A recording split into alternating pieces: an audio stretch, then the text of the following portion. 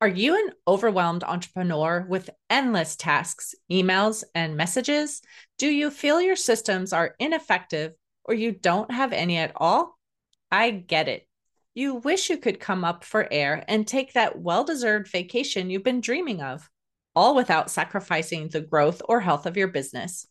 I'm hosting a webinar to introduce concepts that you can use to learn more about how to clockwork your business for operational efficiency. The best part? The webinar is at no cost to you.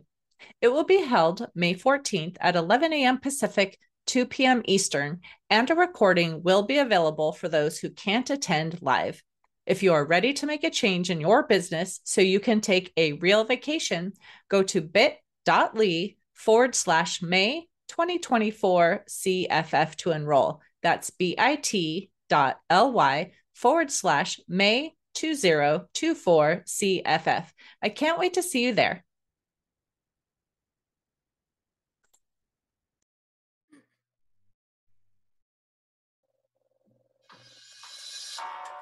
Welcome to Biz Help for You with host Candy Messer. Entrepreneurs like to focus on the big picture, like profitability, success, and a smooth running organization. There always seems to be those little things like taxes, employee compensation, laws, regulations, and more. Now, you can get the answers you need in one place. Join us today as we break it all down for you. Now, here is your host, Candy Messer. Hello, and welcome to Biz Help for You with Candy Messer. Thank you for joining us today. I hope you found the information on last week's show, the number one secret to getting booked and staying booked, even now, informative. If you are unable to listen and you would like to find the links, you can find them on iTunes and my Facebook page, as well as YouTube, TuneIn, Stitcher, iHeartRadio, and Spotify. If there are topics you'd find beneficial or questions you have, please feel free to reach out to me at media@abandp.com. Now, let's learn a little bit about our guest. Jimmy Kern Martin is a California licensed property, casualty, and accident health insurance broker. He began his career in the business insurance industry in 2007 at ISU, the Olson Duncan Agency in Torrance. He received his formal education from Loyola Marymount University, where he received a Bachelor of Arts degree with a minor in business administration. He earned his Chartered Property Casualty Underwriter, the CPCU designation, in April 2014. The CPCU designation is widely considered the most distinguished designation offered in the insurance industry.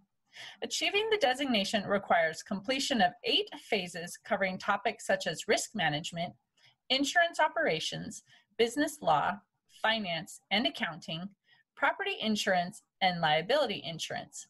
Jimmy's focus is working with small to mid-sized businesses, assisting them with their risk management insurance needs.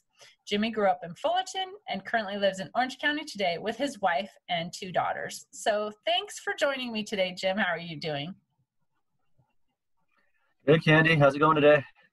Good. Thank you for joining us. I know you were a guest on my show last year, but for anyone who maybe didn't hear that show, doesn't know about you, heard a little bit on your bio, but can you just tell us a little bit more about yourself and how you actually got started as an insurance broker? For sure. Yes. So I did start in the industry back in 2007. As the jokes always go in our industry, you don't really aspire to be an insurance broker, when you're in college or looking ahead at your future. But I had the luxury and the benefit of knowing my current principal of my agency was a mutual friend of mine who was looking to really groom and mentor somebody into the industry and make a career out of it, which is where I was at my time in my life. I was 27 years old, no family yet or anything like that, looking to build a career. So, fast forward, here I am 13 years later, been working at ISU, the Olson Duncan Agency, and building a career out of this. And, it's been a really good 13 years. And at this point, I'm an insurance geek, and I really like everything I do every day. So I think this is it. This is where I'll be from now until I retire. Nice. Well, it is something important. It's the same thing. People don't always think they want to, do bookkeeping or payroll or any of the stuff that we do too, because a lot of people just don't like math or, they're like, don't want to do that, so they're not always seen as the fun careers, but they're both Right. important, right? So, 100%. mhm. So I want to start talking, first of all, on what type of business insurance really do entrepreneurs need? I think there's, some misunderstanding because there's so many different types of insurance. So if you just want to give a brief overview first of just generally what they might need, and then we can go into more detail on each one. Yeah, for sure. Well, with insurance and specifically property and casualty insurance, there's a good 10 different lines or buckets of insurance that apply to that. No business is the same. I mean, there you can you can look at two businesses and they don't have the same risk exposure. So our job is really to drill down and really determine where their exposures are, their risk exposures, and then build protection and coverage around that.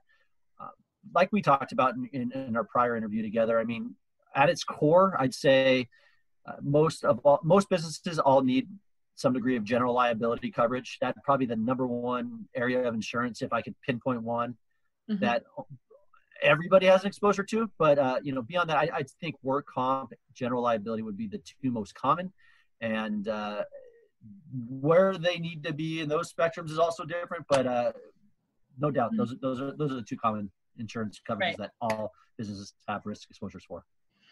And I think we probably should just mention too, I mean, I think it's in most states. I mean, there might be one or two, maybe this isn't the case, but from what I understand, workers' compensation, if you don't have it and they find out you don't have it, they can come and literally shut you down that day until you can actually get insurance in place. Is that correct? Yeah, it's not, I don't see those stories happen often, but it's happened. Yeah, I've gotten calls with somebody saying, gosh, we had someone come by our office, we are locked out, and literally, and we need to get a policy quick because of that. I don't think there's people really on the hunt out there trying to pinpoint people that don't have work comp, but it happens. And I think, you obviously want to be compliant before that ever becomes the case. Most importantly, because if you do have an employee that gets hurt, then it's going to be coming out on your pocket. So don't try and cheat the system, I guess, is what it comes down to. Right. And I think one other thing we probably should touch on in that before we move on the different types of insurance, though, too, because I know there's so many to cover, is understanding when they have to cover independent contractors and when they don't, because sometimes they do and sometimes they don't, but it gets a little confusing. So can you touch on that for someone who maybe doesn't understand why they would even need to have coverage? Yeah, for sure. And here in California, this is always evolving with this AB5 ruling that was really starting to be enforced as of, I think, July this year.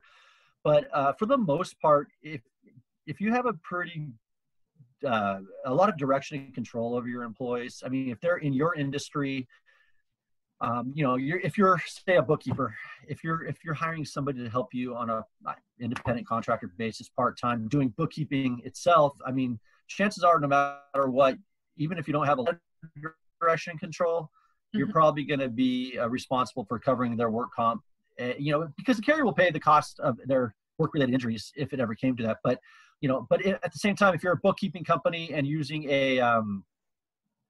some kind of marketing person to help generate sales for your business, that might be a totally different industry, might not have as much as an impact and the need to carry work comp for somebody outside of your field of work. But at the end of the day, if you have any questions, I mean, you definitely should be talking to either an employment attorney or, if it's accounting specific or insurance specific, talking to your partner on those sides of things, because it's just not one size fits all. Right. I think the main times I've seen it become an issue is really like in the construction industry or something too. Like if the worker doesn't already have their own license and they're not already covered on their own policy, even if it's a subcontractor, it's not an employee, you're supposed to have them covered. So I thought, well, we probably should at least touch on that. Good point. And that's a big thing. I mean, if you're working with an independent contractor and they do carry their own work comp insurance, you get a certificate of insurance reflecting that. And there's going to be no questions. You get audited. You show that certificate to the carrier auditor, and that would alleviate any gray area right there. So that's a good point. Right. So you were talking earlier about general liability, and that's what pretty much everyone needs too. So to help explain the difference too, because I know there's some other ones that include the word liability in there too, and people don't always understand the difference. What is general liability specifically, and what does it cover? General liability is specifically covering you in the event a client, a customer, a third party brings a claim of negligence against you for bodily injury or property damage. It might be a situation where they're visiting your premises and slip and fall, get hurt, hold you negligent as the business owner. Or product liability is also entailed within general liability. You make a product, somebody gets hurt using your product and wants to hold you liable for their injuries. That's the core of general liability. And finally, if you're in a business where you're like a contractor, there's the completed operations aspect. You do a job at somebody's premises. After your job is completed and you're off the premises, if anything were to happen, somebody gets hurt because of your default work or something along those lines, general liability is going to protect you from a claim others bring against you. Mm-hmm. Well, now that so many people are working from home, I mean, we had home-based businesses before too, but now, especially with COVID and most people can't be in their office. I mean, if they're set up for any capability of working from home or elsewhere remotely, that's ideally what they're doing. So if someone is working from their home, can they get an additional like rider on their home insurance, or must they have a separate policy? They pretty much need to have a separate policy. I don't really encounter a lot of personal lines, homeowners insurance carriers that allow for any type of business exposure. I mean, not to say there's some that might be out there that I'm unaware of, but you're always going to have to pretty much separate the business from the personal. And not to go off on a tangent, but I mean, if you are a small independent home-based business, don't be thinking $1 million policy is going to cost you $100,000 a year. It's really kind of meets the exposure where you're, it's very inexpensive if you do in fact need to get a liability policy specific to your business operations. Mm-hmm. Right. And I think there's just some confusion that it's just going to be super expensive, but like you said, it's probably also dependent on the industry or the business size or things like that too, correct? 100%. Yeah. If you're a bookkeeper, a consultant, and you might have a higher E&O, errors and emissions exposure, but your general liability exposure, you don't have people coming onto your premises. You don't go see many people. I mean, you're not swinging hammers and creating a lot of risk. There's not going to be a lot of costs associated with your coverage. I mean, you can get a $1 million liability policy for as little as $400 or $500 a year, depending on the carrier. So, right. And like you said, then that liability insurance is covering those who aren't employed, and that's where the workers' compensation is for those who are employed. So that's where they kind of go hand in hand, correct? That's right. Yeah. If an employee of yours gets hurt, I mean, the thing to remember is general liability is if a third party, somebody outside of your business, brings a claim against you. If your employee gets hurt, of course, that falls into work comp, and that's what the big differentiator is right there. Right. So then, is business insurance required by law? Really, the only requirement for the most part you'll see is work comp. You have employees on your payroll. State laws do require you to carry work comp insurance. Outside of work comp, really the only requirements come from like a contract with another party. But state or government-wise, work comp is the one that is required by law if you have employees. Right. And that's a good point when you mentioned that too, in terms of contracts. I mean, I know too, I've seen things for either myself or clients sometimes that they'll say they want to see, even like my landlord at one point wanted to see that I was covered and that they were like secondarily covered. So that's kind of when you really see that happening. Exactly. Yeah, especially you talk about a landlord. That's a big one. That's where we get a lot of calls. You're entering a lease. The landlord has the 25-page lease agreement. Right. There's always that insurance clause in there. And the biggest area that you're going to find every landlord wanting is you to carry as a tenant general liability coverage, so that, and they'll commonly ask for you to name them as an additional insured on your policy. Mm-hmm. And naturally, the reason for that is if you do have someone coming on site to your office, they get hurt, you're the negligent party. Well, the building owner doesn't want to have to pay out of pocket for your negligence. So your policy essentially becomes the first line of defense. And then of course the landlord has their own insurance, but it's kind of limiting their risk by doing it that way. That's probably the number one reason why we get calls in our office is somebody entering into a new lease where it's required by contract to carry that coverage specifically. Mm-hmm. Right. Well, another type of insurance is the EPLI. So can you explain, to listeners what that means and what does it cover? EPLI is short for Employment Practices Liability. If you're in California, you probably have a good sense of the term. It's also, of course, a form of liability. We're not talking bodily injury, property damage. It's more of that employer-employee relationship. If you are an employer, ever have an allegation or suit for wrongful termination, sexual harassment, failure to hire, failure to promote, list goes on pretty deep. But that specifically would be needed if you are an employer to defend yourself from claims an employee brings against you. It could not only just be an employee; it could be an applicant, it could be a former employee. But if you do have a suit in any way alleging mismanagement in those areas I just mentioned, that's not general liability coverage. You would need employment practices. I think it's a biggie here in California. There's the litigiousness that we find, and it's becoming even more so in this era that we're in, with just social stuff going on socially with the maybe Me Too movement, or just a race and gender. So that's a big. I'd say that's a close third behind general liability and work comp, where employers should really have to think about picking up that coverage because of the exposure they have there. Right. Actually, in California, of course, too, we had to have sexual harassment training for all of our staff, by January 1st of 2021. And I know one of the statistics that they had on there was, one of the suits that was filed was for age discrimination, and it was like $1 million, payout. And then there was another one, I forget the specifics, but it was maybe like $3 million. And then sexual harassment was like $60 million or something. I mean, I might be wrong on the figure, but they were saying that these payouts are so huge now on these cases. So it's really important to have that protection, because obviously that's going to put any business out of business if someone brings a claim and wins a case. Yeah, I think that's the reason why too. It is getting costlier, and mostly because of these claims. I think a lot of people just assume that I pick up a policy because it will help cover damages that are awarded against me. But I think the most important element to these is the defense coverage you get. Even if it's a frivolous allegation that doesn't carry any ground, I mean, you're going to have to defend yourself. And part of that limit that you carry, you might have $1 million limit employment practices liability policy, but after a year-long court battle, that whole bucket might be drained and just defending your business in a suit. So that's probably the biggest part, is the defense element to the coverage.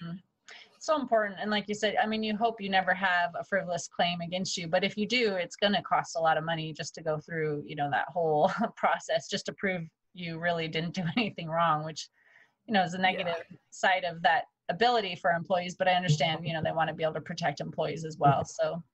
Yeah, something to add that too is the good thing about these policies, if you do purchase one, is the carriers don't want to pay claims either. So there is an HR element to them, where by buying a policy, you actually have carriers. I don't know of any carriers that don't have this option, but they basically have a help desk, 24/7 help desk, a number you can call, or a link that you could access where you can connect with California or whatever state you're in, employment professionals. And they basically, if you have a situation going on, I don't know whether you need to discipline an employee, potentially let them go. Well, before making a decision that you're not, professionally, you don't know what the outcome could be. You actually consult with an attorney or an HR professional. They kind of help you walk through, like, how should we deal with this, so that they can help prevent a claim. So I'd say just that alone is probably the most important part about buying a policy like this.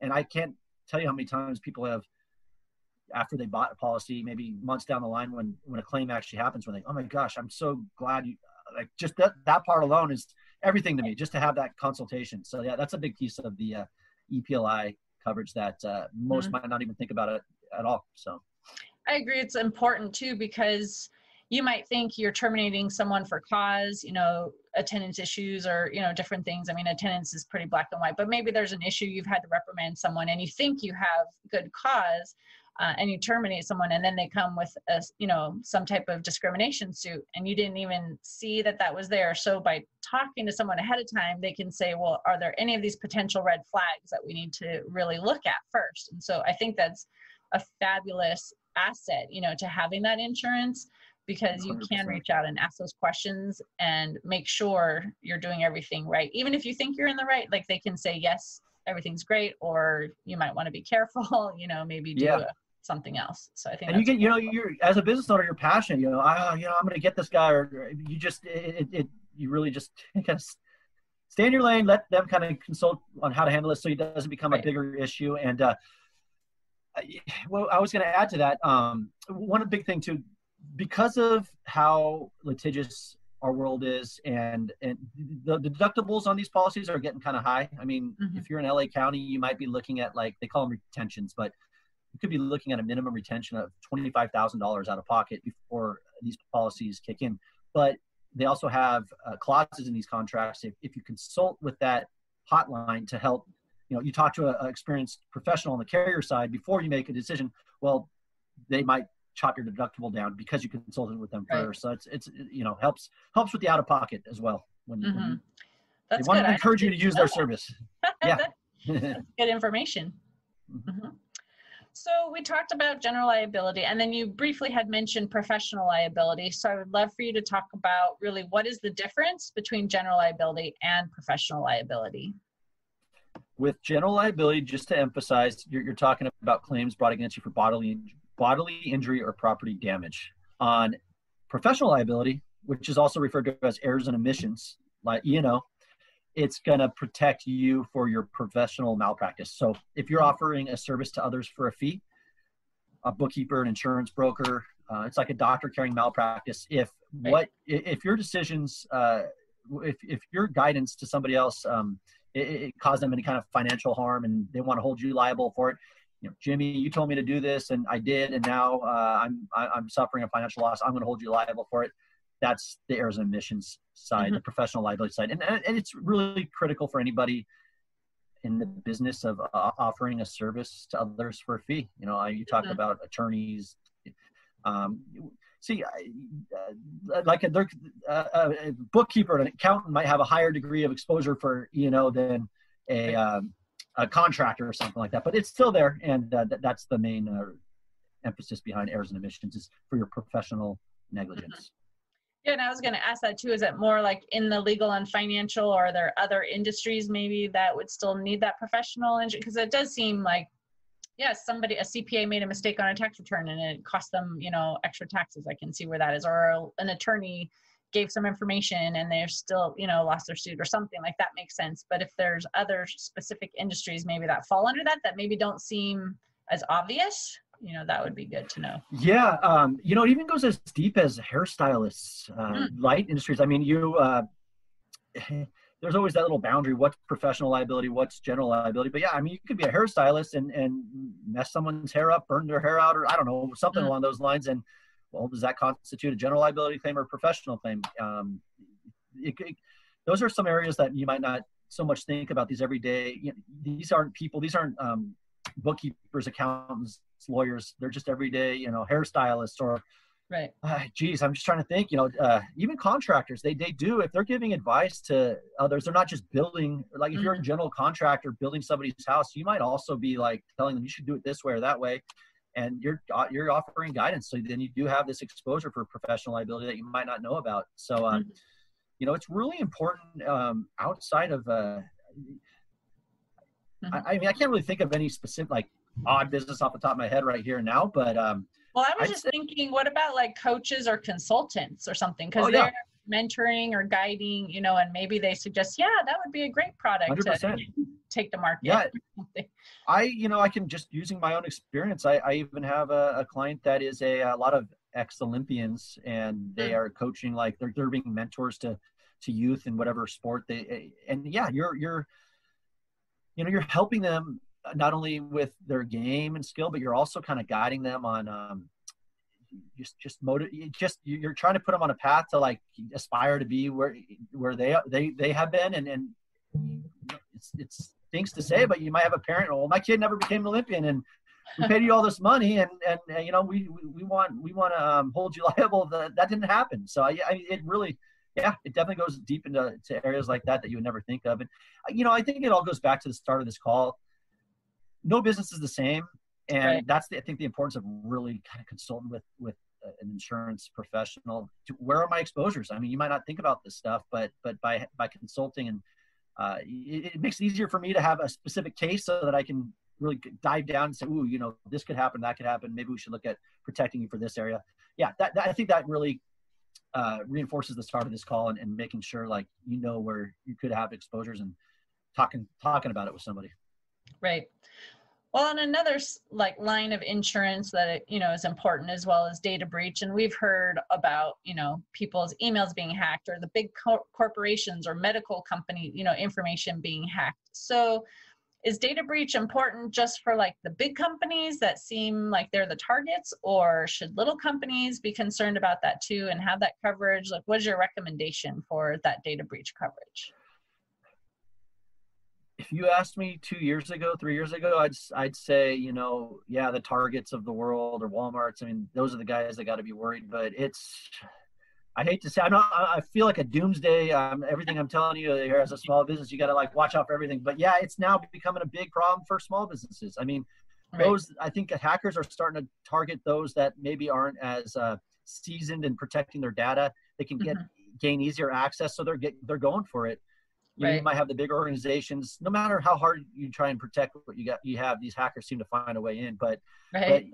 I think they're finding, and stats are showing that some of these small businesses are just kind of caught, you know, with their pants down, not really kind of like being concerned about this stuff. And we're seeing it. I mean, the biggest claims right now are coming like from a ransomware standpoint, which is if they can kind of access your system and then basically hold you hostage. Whether they can shut down the cloud that you're on, or you know, shut down your terminals until you pay them money to make them go away. And that they also say social engineering, if you can believe it. I mean, these they put together these emails like, you know, so and so, like they're the CFO of another company, wired me this money for this trade. Right. You kind of like seem to find a way to monitor what you're doing, and they get people to take the bait. As crazy as it sounds, it happens so much. It's one of the top 2 claims. But yeah, so that's just a whole other realm, and COVID's really enhancing the For sure. the need to carry this stuff. Yeah, because they are talking, more people are working electronically, remotely. Human error and clicking on links and starting viruses in your computer is the number one way they grant access to your computer, and they're getting people to do it. So unfortunately, small businesses are being targeted now, and I guess you could say, you know, it's not. Everybody should have it, but it's a luxury in a sense. You should. It comes at a cost to have the coverage, but it's becoming becoming as important as, you know, general liability these days in many ways. They can shut you down and for good if you're not careful. Right. Well, even emails that we used to get, and you'd be like, oh, there's tons of spelling errors, or it's obviously, you know, it's coming from like a different email address. It's not a valid email address, but it seems like things are getting more sophisticated. And I know I'd heard a story recently where somehow these hackers actually got the bank information that they use, and even knew the person that was their main banker's name, but just made like one spelling error in it. But it was, like you said, one of those wire requests, and it looked completely valid, but the employee just happened to notice like that one spelling error, and then went to the CFO and said, hey, did you really want me to like wire this to the bank? And he was like, I don't know what you're talking about. So thankfully, like, they were safe.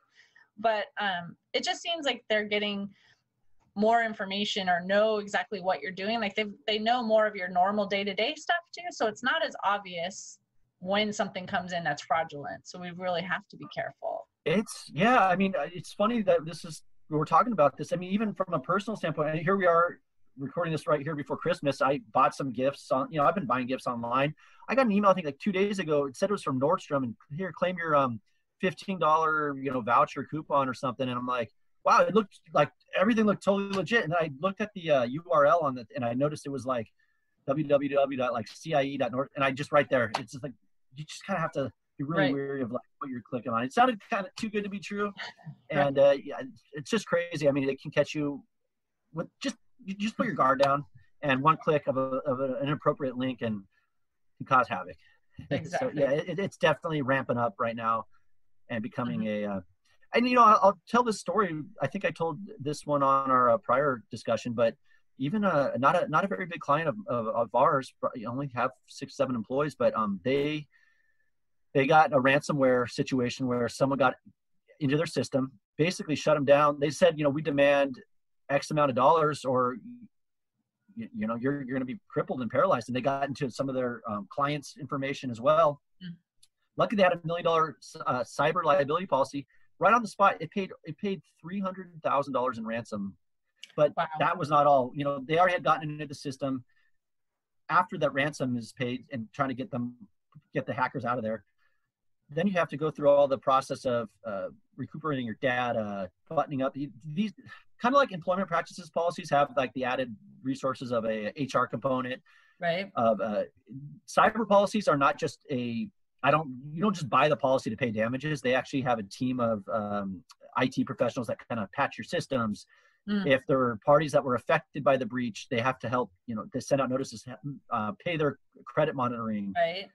Sometimes it's a bad PR situation for companies, and they need to have a PR team to kind of put out the damage of your business got hacked. So there's a lot of, after the hack happens, it's a long process of getting back to normal again. And that particular client, I think they had $1 million policy, but at the end of the day, the claim itself, I think, was a $1.3 million claim, and they still had to come out of pocket. So, I mean, it just goes to show you don't have to be a big fish like a Target or a Walmart. I mean, if you're exposed and they can find you, I mean, they'll find a way to.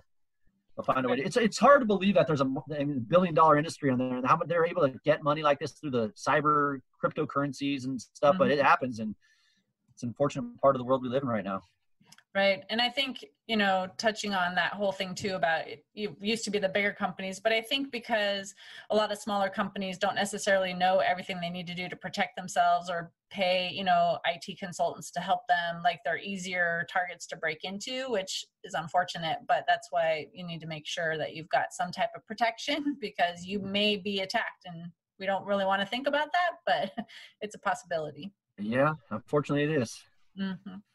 So I know you touched on earlier about like the cost of insurance and, what kind of the amounts that deductibles or things might be, but I know there's no like set number per se, but if you could give maybe like ranges of what insurance might cost for someone. So if they're interested in getting these type of policies, they kind of know like what it might be. Yeah. So depending on basically probably the biggest way a carrier is going to determine your premium is looking either at your gross sales or your payroll.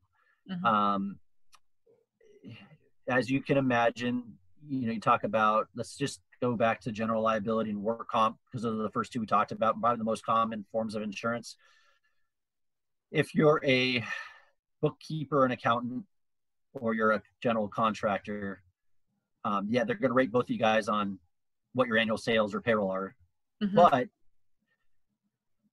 as for general liability, that rate for a general contractor might be $20 for every $1,000 in gross revenues, whereas a bookkeeper can be $10, like 50 cents. I mean, they're just really rating your exposure based on risk. So at the end of the day, they're going to rate you on the volume of business you do by either payroll or gross sales. But depending on what industry you're in, your rate for a professional service office for an employment practices, for an errors and omissions policy is going to be much greater than a contractor would pay. But a contractor is going to pay a lot more in work comp or general liability than you would as a bookkeeper. So it's all kind of, the big picture is tough to tell, but you're talking about a home-based business, right? Small home-based business, maybe a consulting business. I mean, you might be looking at a $500 general liability policy that gives you up to $2 million aggregate coverage for $500. You might have an errors and omissions policy for $1,500 a year,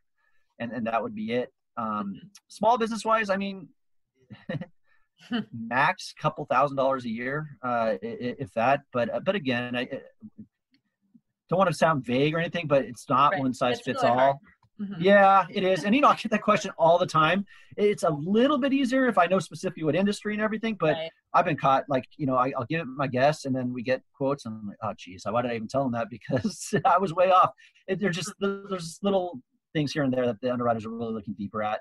And it's an easier answer I can give you if I know a little bit more about you specifically. But just talking about anybody and everybody, gosh, it ranges so greatly depending on so many factors. Right. Well, I know you were just talking about like coverage amounts too. So can you maybe just explain like what a typical business, a small business owner, might want for that coverage versus like a larger amount too? Because sometimes I think that's just confusing. Like, how do I know how much coverage I really need? Great question. And it would be nice if we had some calculator to know exactly what my future risk is going to be. By default, I guess you could say the standard limits that most carry, and what you'll see in most contracts would be like say $1 million in coverage for general liability, errors and omissions. But sometimes companies, like large organizations that are continuously hiring consultants and whoever is doing the job, they have this kind of cookie cutter template of you must carry this, that, and everything else. I mean, sometimes they're outrageous. You'll see insurance requirements. I need you to carry $5 million in liability, $10 million in cyber. We find too, I mean, those insurance requirements are very negotiable. I mean, if it depends, it's entirely what kind of scope of work you're doing for an organization or what line of business you're in. We'll get calls a lot of times saying, hey, Jimmy, look here's my 3-page Word document of all the insurance I need to carry for this contract. Start peeling the onion back and, hey guys, I give a lot of advice saying, maybe you don't have any employees. You shouldn't have to carry work comp. It's not required by law. Why would it be required in this contract? I think a lot of times people can take that preliminary advice, go back to the person that's requiring certain amounts of coverage, and it's always negotiable. But I'd say like $1 million policies are usually the standard. And then that goes for general liability, professional liability.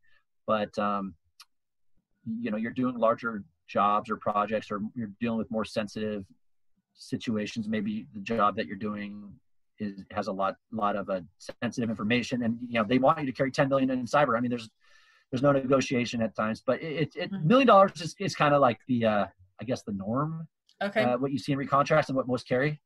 And, you see it a lot in general liability, 1 million per occurrence, 2 million aggregate. That just means in any one claim, the most that a carrier would pay out is $1 million. Aggregate means the most in a policy year. So you could have 3 claims for like 500,000. You're still under that 2 million aggregate for the year. So it's kind of a common 1 million, 2 million limits that you see a lot and people ask about. So earlier when you were talking about EPLI too, you said like sometimes like, oh, if they use this HR resource, they might have a lower deductible or something. Is there any other way that someone could save, on their insurance policies, or is that pretty much the one way? Deductible is a big way. It fluctuates too. You can show a carrier a lot. I mean, by default, carriers want to know, they have a pretty standard application or template of what they want to know about a given insured. But if you can even show even more above and beyond, here's what I have: these protocols in place. I have these contracts in place with the people that I work with. If you're showing you have a lot of risk transfer, risk management measures in place that you could share with underwriters, everything's negotiable. I mean, the prices that they give on premiums isn't just like everybody gets the same price. I mean, if you're really, obviously loss history is a big thing for them.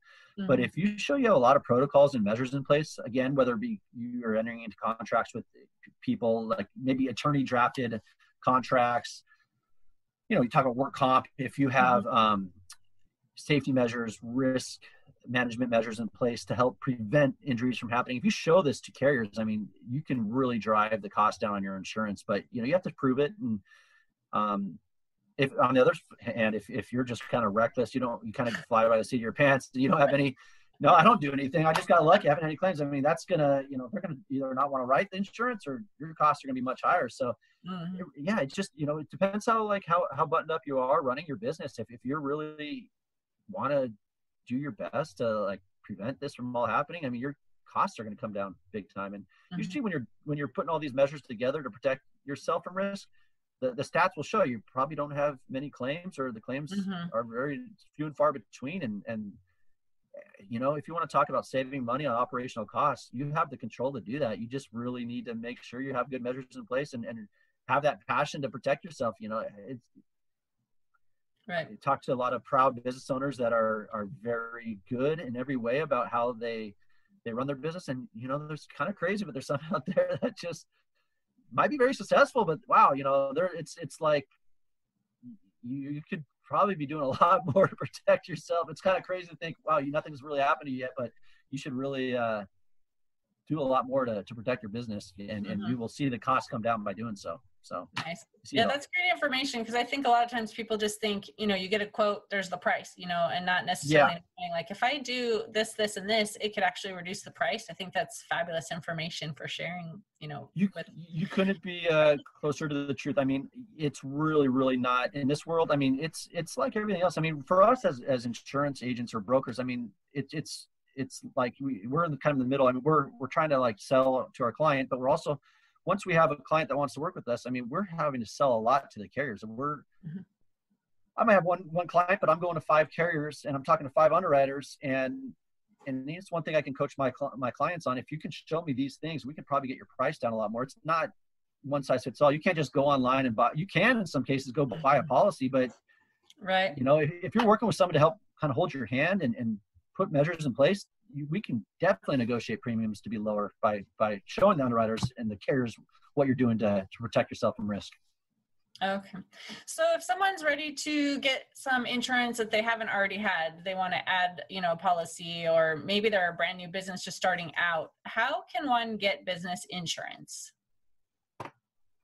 There's there's so many outlets you can turn to. I mean, if you're a small business, I'm sure there's now a lot of these InsurTech online links that you can go buy for yourself. But I mean, honestly, the best way, in my opinion, I may be a little biased, but working with an independent broker, and I say independent broker specifically, is because I'm an independent broker, but we basically have access to all these multiple carriers. We can go out to market, find what's best for you in terms of coverage and price.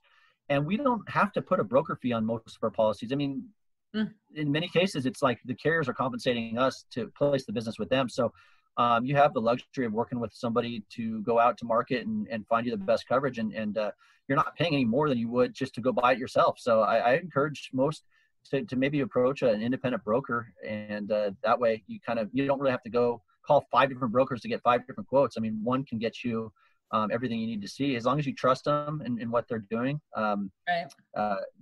For businesses particularly, I mean, it's a lot different than a home or personal auto policy. Business is a lot more complex, and to have the consultation of a seasoned professional and then have them take it out to market to find you what you need that's best for you it's the way to go. Right. Well, and I think that's good information for people to know too, because I think there might be this misconception that it is going to cost more because I have to pay, the premium, plus I have to pay a percentage, to the broker. So having that information where if they come to you, it's, the same, then they know they have that professional, information from you that helps them make the right decision, and it's not going to cost extra. Right. And I can say too, like there are those circumstances where a small broker fee might need to be added, but honestly, I can attest that the work that is being done by the broker to help negotiate price, to get that price down, I mean, it pays for itself. It really does. I mean, if you didn't have the guidance of a broker, you might not know it, but you're paying an extra $1,000, where if you got that consulting from a broker, they might charge $150 broker fee, but you also saved $1,000 behind it. Those are things that really alleviate the pain. But again, it's really more on the they call them excess and surplus policies. We don't need to go there, but more often than not, broker fees aren't. You don't have to worry about them as a policyholder, right? And I wouldn't want people to be discouraged that working with the broker automatically costs more, because that's definitely not the case. Right. And so one other question I just had while we were, talking, I was thinking with, the insurance needs, and we were talking before about sometimes it's based on your revenue or your payroll. With things happening now, I mean, some businesses are actually taking off. They've actually, benefited from kind of the chaos that's going on right now due to the pandemic. And then some have had major hits, so should they be looking at changing insurance because of what's happening in their business? Or, when really should they be looking at changing insurance at all because of things that are happening in their business? Another great question. Yeah, we're living in a time that we've not seen before. And with that being said, and this is where we've had to go this whole year as brokers for our clients. Yeah, some are getting busier, and we talked about, sales being a big part of what your premiums are going to be. We might need to adjust their sales up or down amidst all this so that they're not nailed with the big audit at the end of their policy terms. People have had to cut employees, unfortunately. If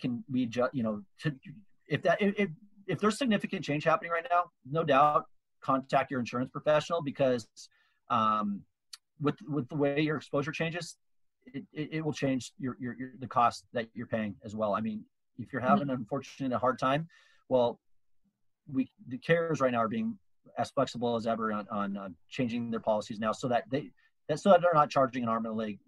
We've had to adjust payrolls way down, sales way down, and able to keep the policy active, but just a reflection of where they are today.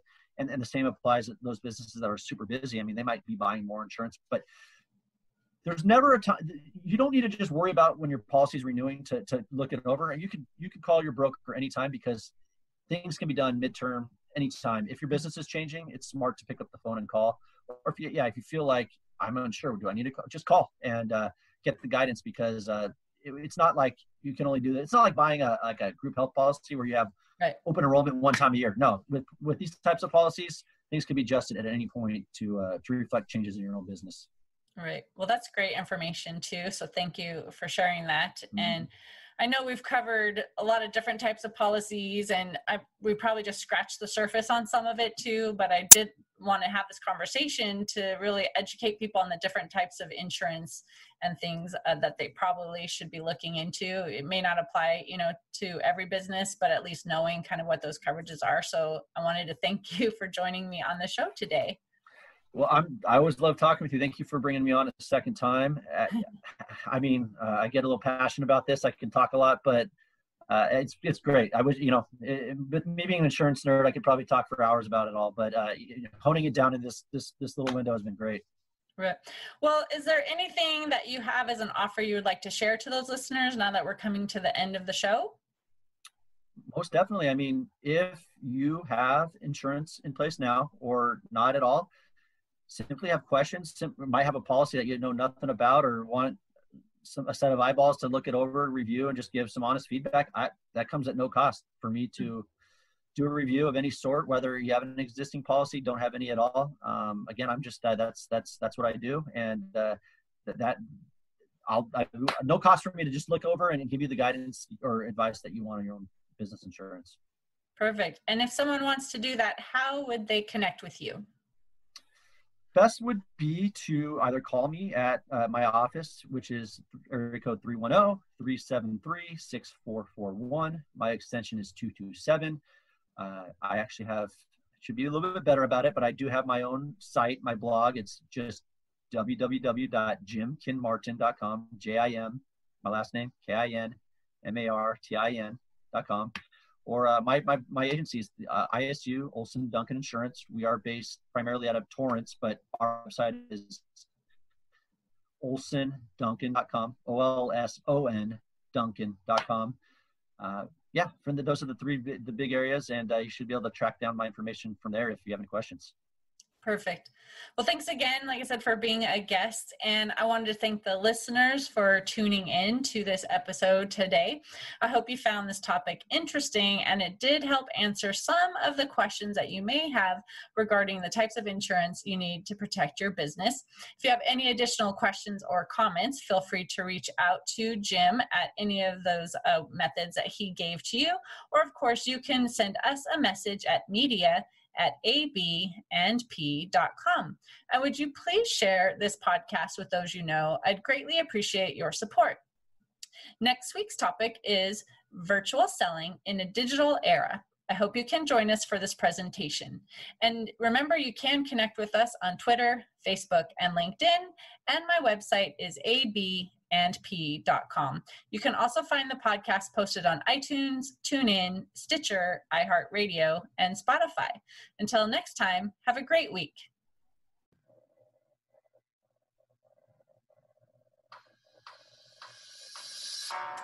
Thank you for listening to Biz Help for You. Please join your host, Candy Messer, again next Tuesday. Have a terrific week.